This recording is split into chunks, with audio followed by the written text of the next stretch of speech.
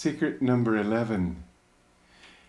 Most people think that peace will come with the cessation of hostilities, whether it be in time of war or whether it be the normal hostilities that we encounter in our lives all the time.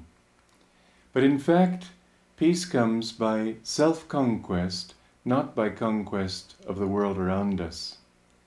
Some people find themselves in a perfectly idyllic surroundings, in perfect idyllic circumstances, and yet have no peace at all, because they haven't gotten the mastery of their own thoughts, their own desires. If you want to win a war, let that war be with your lower nature.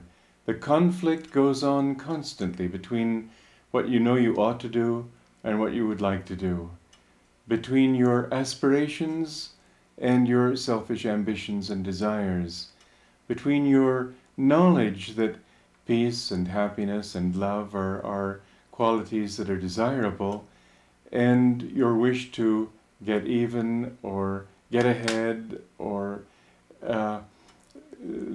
express your emotions in a way that will make an impression on other people so they know how you really feel about this. All the various things that draw us out into an interaction with a world that we can't really change, except, as I've said repeatedly, to the extent that we can change ourselves. But self-conquest, in other words, many people think that all I need to do is relax. I've talked about relaxation outwardly. They think, well, if I can just relax inwardly enough. But it's more than relaxing inwardly. We have to recognize that we are at war with ourselves, whether we want to be or not. We have conflicting tendencies. We are a nation of all kinds of different personalities inside, all kinds of different traits, and they are not all in harmony with each other until we can bring about a kind of harmony. Now, self-conquest, usually think of conquest as a violent act, but in fact you can conquer people much better by winning them, by magnetizing them with kindness, with love. And so it isn't as if you have to somehow get your hands on those negative qualities and throttle them, but you need to learn how to win. And one way is to magnetize those qualities with the comprehension that a higher way of behavior will satisfy them too. For example, many people talk about selfishness in total ways that are not actually realistic. They say that we shouldn't think of ourselves, we shouldn't think of self-fulfillment ever. We shouldn't think of being happy ever. We should try to make other people happy. Well, you're not going to make anybody happy if you don't have happiness to give. And nor is it so that you can overcome anything in yourself by just force. What you need to do is when you, for example,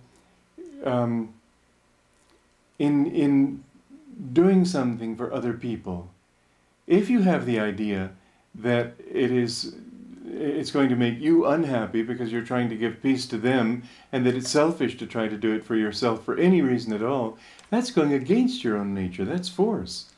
Whereas if you understand that your fulfillment will be greater if you practice an expansive selfishness rather than a contractive selfishness, that you seek happiness in giving rather than in taking, but that in both cases you understand that your real motivation is happiness.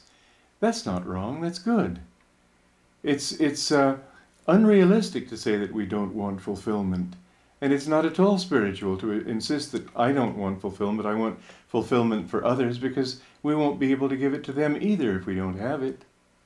So the more that you have of a wish to fulfill yourself through others, including others in your fulfillment, including others in your peace, and so on. In this way, we're magnetizing the essential egotism and the selfishness of the ego, the animal nature.